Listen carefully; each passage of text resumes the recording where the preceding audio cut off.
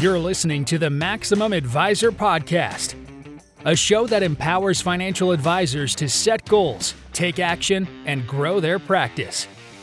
Your host, Chip Munn, is an award-winning advisor and CEO whose advice is regularly featured in Business Insider, Thrive Global, and The Street's Retirement Daily. Listen in as he sits down with industry experts to talk about building a practice and making an impact. Welcome back to Maximum Advisor. I'm your host, Chip Munn, and today I'm joined by Andrea Schlapia. She is the founder and CEO of Ironstone. Andrea, welcome to the show. Thank you. I'm really looking forward to our collaboration, Chip. Me too. Now, Andrea, I've had an opportunity to hear you speak at several conferences, incredibly engaging on lots of different topics, but I'm interested. Tell us a little bit about how you got here. Well, it's an entertaining story, to say the least, but I've been in the financial industry specifically for a little over 25 years. That's frightening to say that number as it gets higher and higher each year. But I had the opportunity as a young advisor in the banking channel to start training new advisors that came in the door. My mentor gave me that opportunity, and I fell in love with that. My whole family is from a teaching family, from school psychologists to special education to higher education. So I think I just mixed financial industry and education together. And I am passionate about helping advisory professionals to really open up their mind to how they run their business. So from the opportunity again of starting out as an advisor to then a teacher, educator, speaker. I worked at 3 different mutual fund firms in that transition. So I got to work at Dreyfus and Prudential and DWS Investments, which is Deutsche Bank. And when the wholesaler walks in the door, pre-COVID walks in the door. I remember what that was like. Yeah, and they would bring a value add person with them. That was my job at those different mutual fund firms. So I got to do a lot of lunch and learns, breakfast, lunch and dinners, training, so that you'd come and do business with those firms. With that said, in a down market, those are the first jobs to go. So I got to experience 2002 and 2008 and was laid off. Guess what? By the same guy. Work for the same guy. It's a very small industry, Chip. You know that. So I got laid off in 2002, and I can remember the exact date because it happened to be my wedding anniversary a year early. So November 8th, 2002, getting married November 8th, 2003. That was a fun call to my soon-to-be spouse. And then in December of 2008, same exact thing. It was Groundhog's Day all over again. Same boss, same conversation, same phone call, entertainment. That was the catalyst for Ironstone. So guess what? Ironstone is 12 years old just this month, December 8th, a couple of days ago. And I am very pleased to say we have a privilege to work with independent advisory firms or those looking to go independent that want to really run their practice like a business. So we really help advisory professionals shift to a CEO mindset and give them a great blueprint to follow as far as what we call and what I designed known as the Fundamental Four. And Chip, I know you've heard this and I've said this spiel many, many times education-wise at conferences that you and I have both been at. So that's the piece I'm excited to share with you today is that Fundamental Four and how to use that, especially now coming into a new season of 2021 and where your advisors can really laser in on what the goals and objectives are, not just business numbers, because that's the lag measures. If we're going to go 4 disciplines of execution language, those are lag measures. So we want to do lead measures. What's all the activity that you're going to put into your business, into your practice for 2021 so that you're a successful running, well-oiled machine, team, and just serving your clients at the ultimate best. I couldn't have said it better myself. I think that, having heard your Fundamental Four, one of the things that as I talk to advisors that I hear people kind of dealing with or struggling with even now is the idea of really kind of 2 of your 4, which is the strategic planning. And for our listeners, Andrea has a great visual that we'll share in the show notes. So make sure that you go and check that out. But one of the things that I see, Andrea, people struggling with right now is the vision and the planning and not just the business part, but you talked about that CEO mindset. of looking forward. And then the other part is kind of building out the necessary kind of structure for that. So talk a little bit about your philosophy or your thoughts on strategic planning and how folks ought to be looking at kind of the longer term structure of going from an advisor to a practice to a business. Absolutely. Well, and that's the fun part, and the devil's in all of the details. So that's why I created the Fundamental Four, and how that really came to fruition was, back to those mutual fund days. And the value of that experience, while the layoff was painful, guess what? I got to walk into every custodian, every broker dealer, bank channel, wirehouse channel, independent channel, insurance, and everything in between. And guess what? It was the same exact challenges in every single place. So that's what the Fundamental Four is created of, or what are the biggest pain points or the areas that you really want to look at your practice. So Fundamental Four is inclusive of strategic planning, business development, operational effectiveness, and the human element. And then we have 8 subcategories underneath each of those. So we really look at a business practice in 32 different line items, if you will. So 32 different slices of this, how we can really manage, monitor, measure the success of a practice. So to your question of, what's strategic planning look like? Here's my challenge to your listeners right now. I mean, we're at the end of the year, and what a heck of a year it's been. What worked this year? I've heard more from advisors that this has been some of their best years ever. Now, how is that possible in the kind of year that we've had? So I would challenge all your listeners to take a look at what the current condition of the practice is, and really, really what worked in 2020, whether it's in the business development lane, in the operations lane, if the human element lane, or strategic planning, meaning the really big picture, like what did you achieve in your business plan? What does your investment model look like? What adjustments do you want to make to that? Are you considering moving to the RIA business model versus, you're in a wire or you're in transitioning? As well as I do how much movement there is right now in our industry, and what opportunity that is for, regardless of where you're choosing to move. There's just a huge opportunity to take a look at this entire blueprint and say what's working and go current condition. And then we can project forward and say, all right, for 2021, what does success look like December 31st of 2021? Success doesn't just mean your net new assets, your AUM, and your revenue. It's what do you want to build? So think about it. This Fundamental Four is your blueprint or your scaffolding around your practice. All right. And then be able to say, what are the elements that we really need to focus on, and what initiatives do we want to implement? Implementation is the hardest part about all of this stuff. And we have a goal tracker. So I can send you tons of different things, which I want your listeners to have all of these resources. Again, this is prime time to plan out what you want for 2021. But when I say plan out and business plan, that I think is one of the biggest challenges for people to really understand or even just absorb what a business plan can or can't be. So if we're talking about just what the next 12 months is in 2021, that's a business plan. But a laundry list of here are all the things I want to do isn't necessarily the best way to think about it. So we like to help you break it down into 90-day chunks. So Q1, 2, 3, 4. What is the theme? What is the focus for each of those 4 quarters, both monetarily value, what's the growth rate, the asset, the revenue, the net new asset, all of that is a piece of it. But also from a practice management standpoint, what are you going to actually implement in those 4 blocks of time? 90 days allows you to, and I'm going to say the words development day right now. Development day is, in our definition and what we help advisor teams do, this is when you're shutting the doors to your clients so that you can focus internally for professional development. So the teams that we will get to work with and help support, and the ones that are at the highest level of success, are willing to close the doors once a month.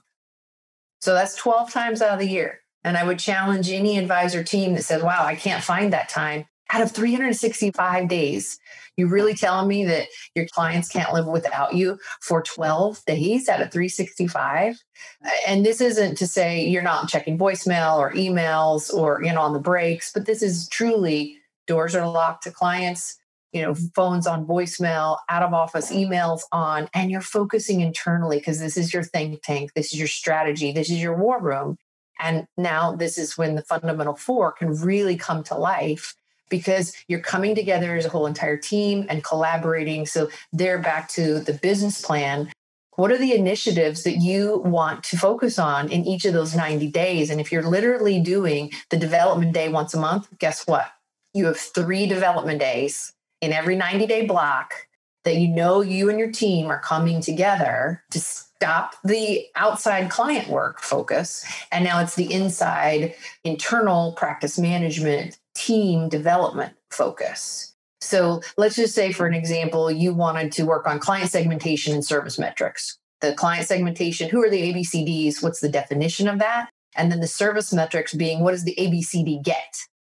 I think this is a critical time to have that as one of the pieces that you focus on for many industry regulations. But if you said, okay, in development day number 1, we're just looking at what the current condition of segmentation and service metrics is. What are we actually doing right now?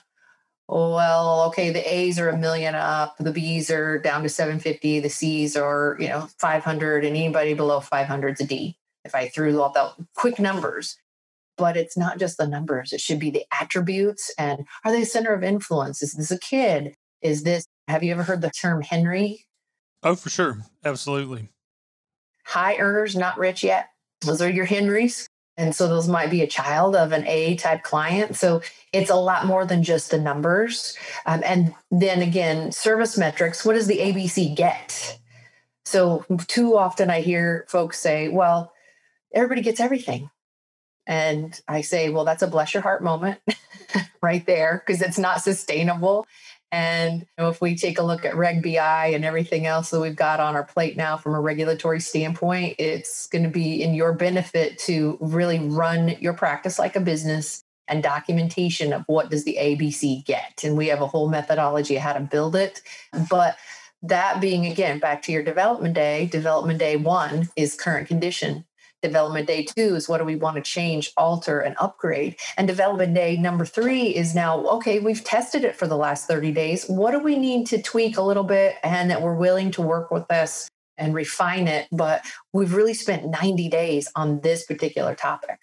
That's why we like to break things down into those 90-day blocks. This is where I'm going to go. And I know, Chip, I'm showing you visually what our goal tracker looks like, and we're going to send this to you, but this is a nice fillable document, and you can portion of it write down what those actual initiatives are. Another portion of it is putting in your numbers of what you want for net new asset or revenue or AUM. And guess what? The 4 90-day chunks don't have to be the literal 4 quarters. If you're going fiscal year, so they don't have to be really Q1, 2, 3, 4. So we have it written as 90-day milestone focus and a date of what that is, because it might be March, April, and May versus literal Q1. So taking a step back, I love the idea of development days. One of the things that I've had people ask me recently, though, is having the right people in the room for a development day. So when you look at building teams. So let's just talk about if I'm a solo advisor or if it's me and one kind of team member, maybe I'm sharing them, maybe they are focused on me. When you're talking to folks about beginning the process of building out, so we're talking about the fundamental 4 as scaffolding for the business, but one of those is the human element. I'm curious, if you were a solo advisor or in a small team, what's the first hire you'd make? That's a great question. And every element underneath the human element has to do with getting the right people on the bus, to your exact point. It's a hard question to answer of what the first hire is, because it depends upon what you want to build. So the recipe for getting the right people on the bus is very similar in that the really first step is designing the job profile of what you want. So if I'm the advisor and I'm shifting my own mindset to CEO mindset, and I'm now getting my first hire, or maybe it's really the second hire, because if you're a solo, you more than likely have maybe a client service person out there. The minute you add a third person on the bus is when it can be confusing for everybody of who's doing what. Because let's just pair you and I up, Chip. So you're the advisor, I'm the client service person. You know what you do, I know what I do. And we just do everything between the two of us. The minute that third person comes in is when it gets confusing. So my recommendation, again, is really looking, when I say a job profile and job description, I've got a lot of layers to that. So job description, you think a high level overview, it might be what's on the posting. They might read about a job, but that's, I'm going to say fluff in this moment because it really doesn't tell me what the day in the life of the human is. That's a 30,000 foot overview. Then you go a little bit deeper into the weeds, or a lot deeper into the weeds. A 3,000 foot view is called what I'm going to call a task list. A task list, if you can visualize this with me, daily, weekly, monthly, quarterly, yearly, and as needed, what does that role do? So back to you and I, advisor and client service person, let's get the current condition down. What is really on your plate and on your task list? And what is on my task list? And I know the easy answer is like, well, you do everything I don't, because that's exactly what I hear coming from my advisor teams. Well, guess what? The more stuff that's in somebody's head, the less you're running like a business. Because if the person that's all with that information in their head doesn't come back tomorrow, I have nothing. So getting down a task list on paper to say daily, weekly, monthly, quarterly, yearly, as needed, what is the current condition of my day in the life? And then you can take a look at that and say, all right, and if we're in our development day moment, right? You say, well, I can get rid of this, and this out there. Then we can delete, move, and add. Those are the three things as you go through every single task list. Delete, move, and add. And when I say delete, I mean like you're stopping doing it forever. It's not moving to somebody else. It's literally, we're stopping that. And now what are the tasks that I want to move off of my task list? It might not go to your client service person, but that's when you want to put it on a parking lot. Parking lots, if you've got your nice fancy screen up, it's drag and drop it to a Word or Excel document, so that you're really doing it in the moment versus a flip chart or whiteboard. You're really doing that in the document itself. So your parking lot's just a holding spot to say, I'm not sure where it goes, but I know it can't be on my advisor task list anymore. And the same thing, once you're done with yours, client service, let's go through the same thing. Delete, move, add. Delete, move, add. What are we moving off? I'm not sure if it goes to advisor or maybe somebody else. And then the add is allowing you guys to upgrade what you actually are doing. Think about that as the add portion. It's like stuff that, we've been solo. We haven't had time to do this social media marketing or video education to our clients. We haven't had the bandwidth. So that could be the potential add. And then ultimately, you're looking at the parking lot because that's the placeholder, more than likely the next human that you're hiring, because it now has all the tasks that you moved off of yours and that the client service moved off of theirs.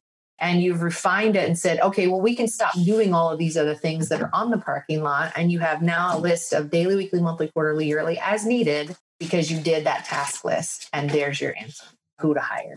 So I think that to kind of synthesize some of that, it's really like a sports team where you're trying to add the next position. And you really, the key is they really have to fit with everybody else.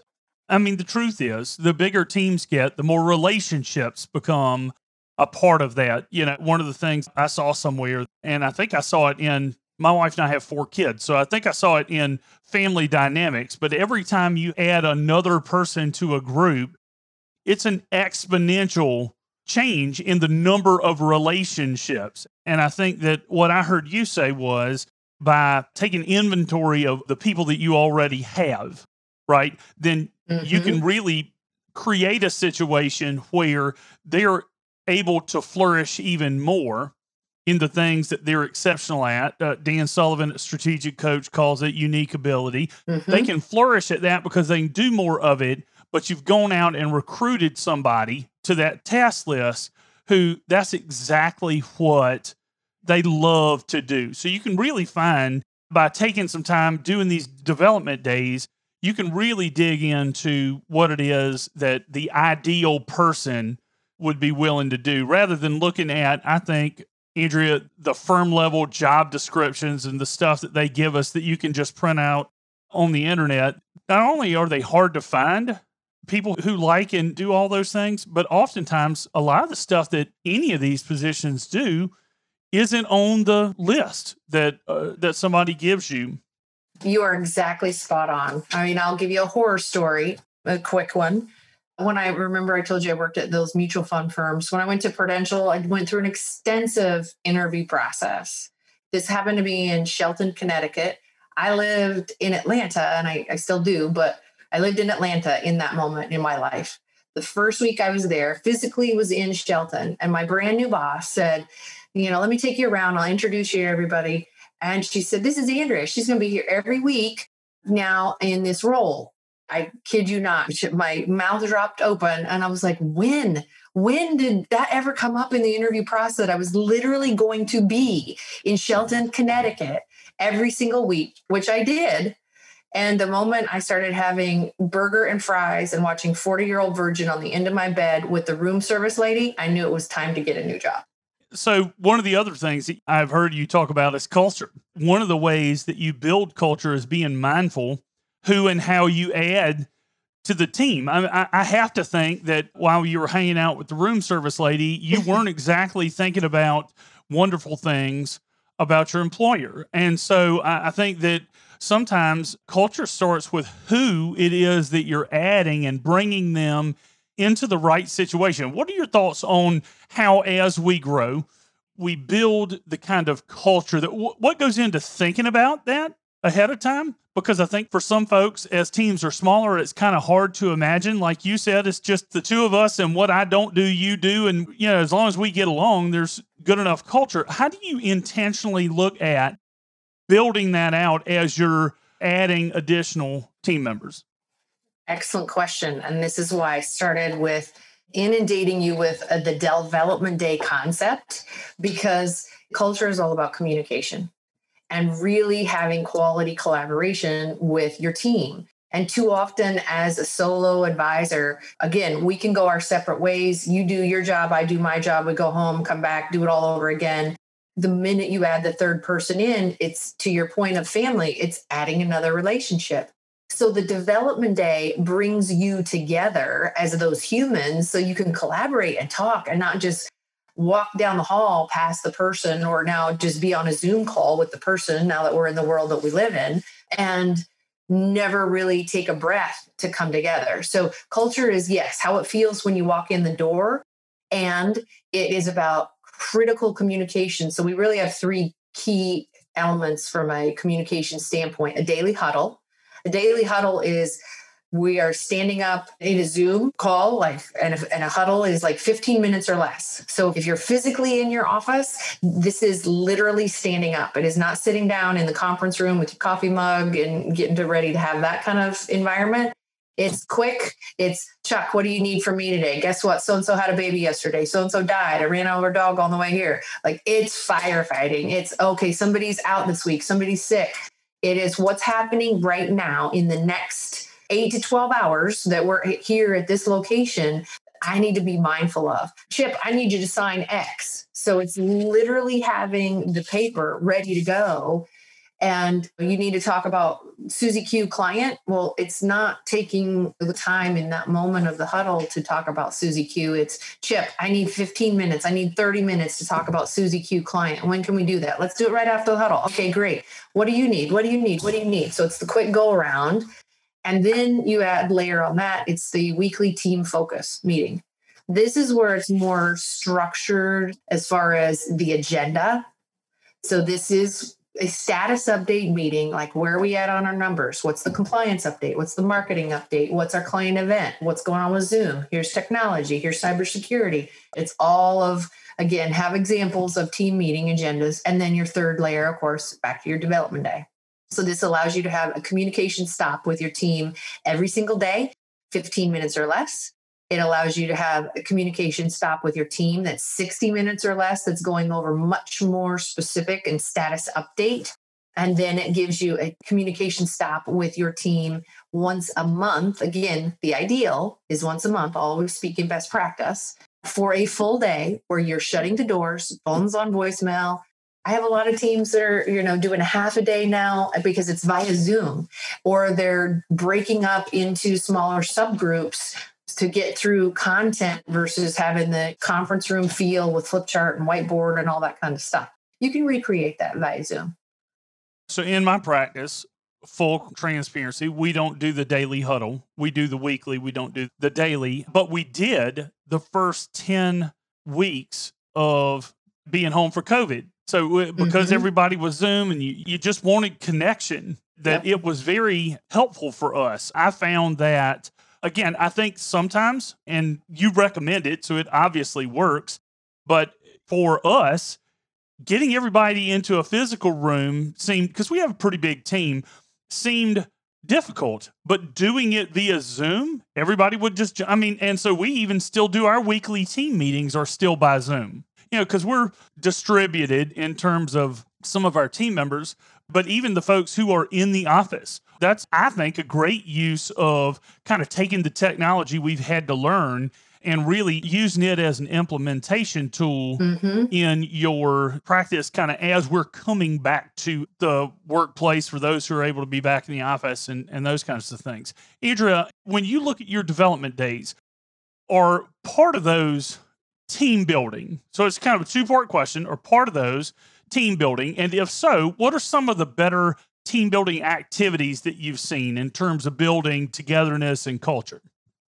As crazy as this may sound, that task list experience, we just did this with a team a couple of weeks ago, and they're physically in the same room. And they said, I've been sitting beside this person for 5 years, and I didn't have the clarity of what they were doing until we went through this task list. And now I really get why they are frustrated when I throw an activity at them, because now I see what's on their task list. So there is so much. If we're talking like fun team building, one of the things we love to do, again, maybe this is more of the nerdy stuff, but we do a lot of Myers-Briggs work. And so Myers-Briggs is a personality assessment. It is pretty entertaining. We have fun Shotsky stuff that helps you to keep that alive on your desk. And so this is extroversion versus introversion, sensing, intuition, thinking, feeling, and judging, perceiving. So it's your communication preferences. This is a really great activity because then you can really take a look at what are the differences among your team members. What do you individually need to hear something, to do something, to do it really well? And ultimately, you can transition that to your personal life, to your client life, and you can start recognizing different behaviors and activities in looking at what that information provides to you. So that's some really fun stuff that's all doable by Zoom. We work with a lot of different strategic partners, and I just spoke to our etiquette strategic partner. She is truly like she's not Miss Manners, but if you're old school, anybody on this, you know who Miss Manners is, and she's doing etiquette dining on Zoom. So it's endless. But those are the two, Myers-Briggs, let's work from a communication standpoint, Chip. Let's figure out who does what and how we can communicate better. Just understanding each other's role, responsibility. And I think from the aspect, the more you guys start utilizing the development day, the more it's ultimately providing team building in a very stealth way, because it takes about 90 days for everybody to get comfortable with like, wow, we're really closing the doors once a month and coming together. And like, we're not just like staring at each other for a whole entire day.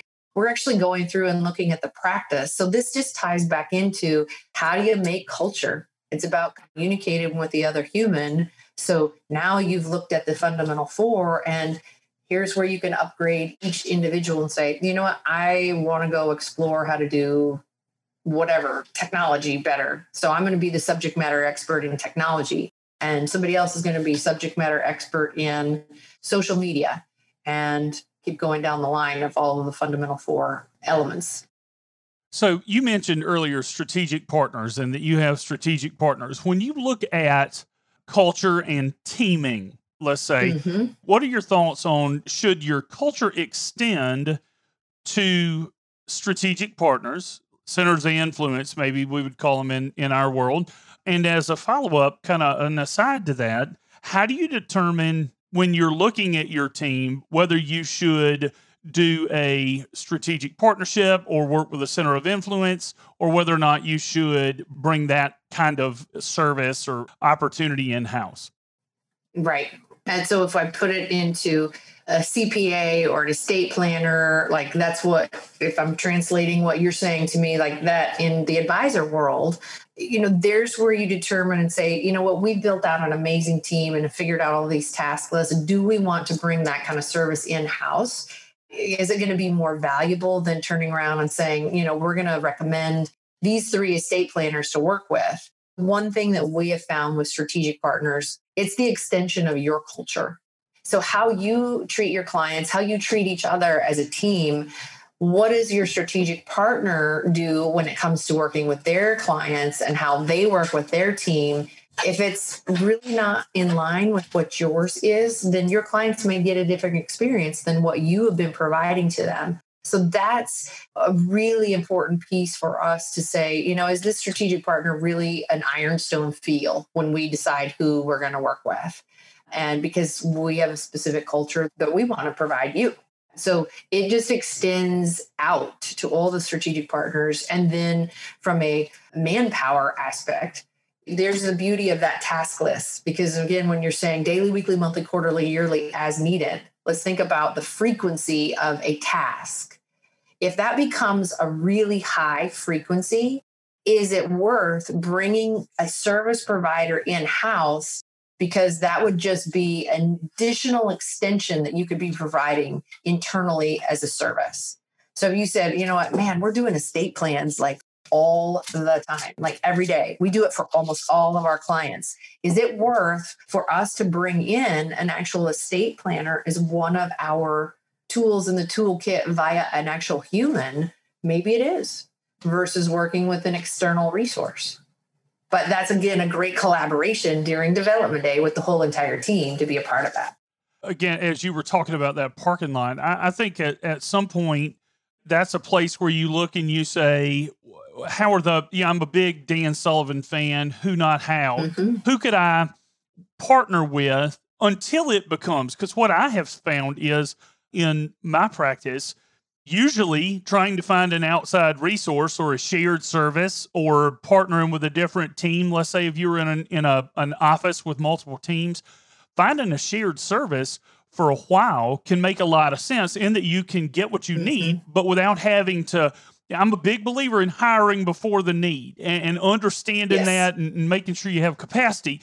But I think that if you can look at, by building that parking lot, that task list with your team that you're talking about, that's a great way to go in and really ask that who, not how question of who could do these things. Chances are, my experience, and Andrea, I don't know where you come down on this, if you can find, again, whether it's a shared services platform or a handful of outsourced individuals, which are much more possible in the independent space than people may think. Yes. If you can find those, either in a collection or as one-off kind of outsourced vendors, you can end up getting a lot more done sooner than you thought than you could ever have gotten done waiting to try to find that one master, I'll call him a parking lot attendant, who can handle all of that stuff, right? So I think that's again, going back to your premise of getting together and putting these things in a place where, I think you called it delete. You didn't delete them, but they're not a right now for the people that you have. I think that gives you an opportunity to really, I'm a visual person too, and to look at those things. And for me, if I were looking at all those things on a sheet of paper or on a whiteboard or whatever, a Google Doc, I can start to see the threads that connect them so that I can say, you know what, if I took this, this, and this, that's something that this particular strategic partner or outsourced provider could help with. So I think that makes an awful lot of sense. Andrea, as we begin to wind down, this is an action-oriented podcast. And one of the things we like to do is ask and share something that the audience can do now to get started. So if they have bought into the concept and have listened to this and it resonated, what's one thing that a listener could do? If I'm an advisor, what's one thing I can do today to get started getting better? One thing, it's so hard, Chip. Current condition. What's the reality right now for you in your role? So my challenge to you is literally get your task list on paper. And you and I are on a Zoom, so you and I can see each other right now. And I've pulled up an example of a task list so you can literally see it on the screen. And I'm happy to share this. All of Ironstone's concept of how we work with advisor offices is that we won't start you from a blank piece of paper and just talk to you about a bunch of theory, because that's the hard part when it comes to implementation. So I'll give you this task list to take a look at. And it's literally broken down into daily, weekly, monthly, quarterly, yearly, and as needed tasks. The minute you, business owner, advisor, can get your tasks down, that's going to allow the rest of your team member to really understand what you are doing versus like, well, I just meet with clients and I bring in the business. Okay. That is Wizard of Oz, man behind the curtain. Okay. We got to pull back the curtain. This is painful. It's simple, but it's not easy, because it's literally writing down what you do every single day. And then if you do that and share that with the rest of your team, I was just talking to an advisor today and he said, well, I asked my team to tell me what they can take off of my plate so that they can start doing stuff. And I said, do you know what's on your plate? He's like, well, what do you mean? And I said, you want to, and I want to encourage you to put the stuff on paper. This might sound old school, getting stuff on paper, and the visual, though, I promise you, is going to propel you and your practice and your team to absolutely the next level, because you're memorializing stuff. Because if I said a friend of mine is the general manager at an Outback Steakhouse, guess what? That guy didn't just get to be the general manager of Outback Steakhouse. He had to sit in every single chair. He had to be in the host's chair. He had to be in the dishwasher chair, in the wait staff, in the bartender, in the cook, in the line cook, in the bathroom cleaner. He had to do all of that. So while we're talking about a solo advisor, the minute you start bifurcating the role, the more challenging it gets. But by doing these task lists, guess what? You are creating your standard operating processes for your business, because you want to build the tasks for the firm, not the person, because people will come and go. But if you said, here is the client service, here is the relationship manager, here's the associate planner, here's the owner, and you've not only created standard operating procedure, you've created job profiles, you've created curriculum for interviewing and for onboarding, and you've created a career path, all by this one thing. Start with your task list. If that's all you do in the next 30 days, do your task lists. Well, and if you want to take it one step further, let anybody else on your team do theirs. Be professional, kind of man or woman enough to ask somebody else what they do all day and let them tell you, because I assure you that they would love to tell you about all the different things that they're doing. And so the takeaway that I had, Andrea, from today is just the overwhelming importance of communication inside of a group or a team. And that's been a big help for me. So thank you for being on the show. Absolutely. Chip, it was a pleasure. I love collaborating with you, and I'm excited to send you all those resources. So let me know and we can continue the collaboration in the future. I will look forward to it. Now, if that sounds like you, if any of that resonated, I encourage you to check out the show notes. Andrea is going to send us all of the resources that we talked about. You can also check out her website, IronstoneHQ.com, and go and you can download some of the resources from there as well. I encourage you to join us in the Facebook group. We will look forward to seeing you again real soon. To download what we believe is the single most important marketing, selling, and positioning tool for your practice, go to MaximumAdvisor.com/scorecard now. Join the conversation in our private Maximum Advisor Facebook group. And subscribe to this show anywhere you listen to podcasts or at MaximumAdvisor.com.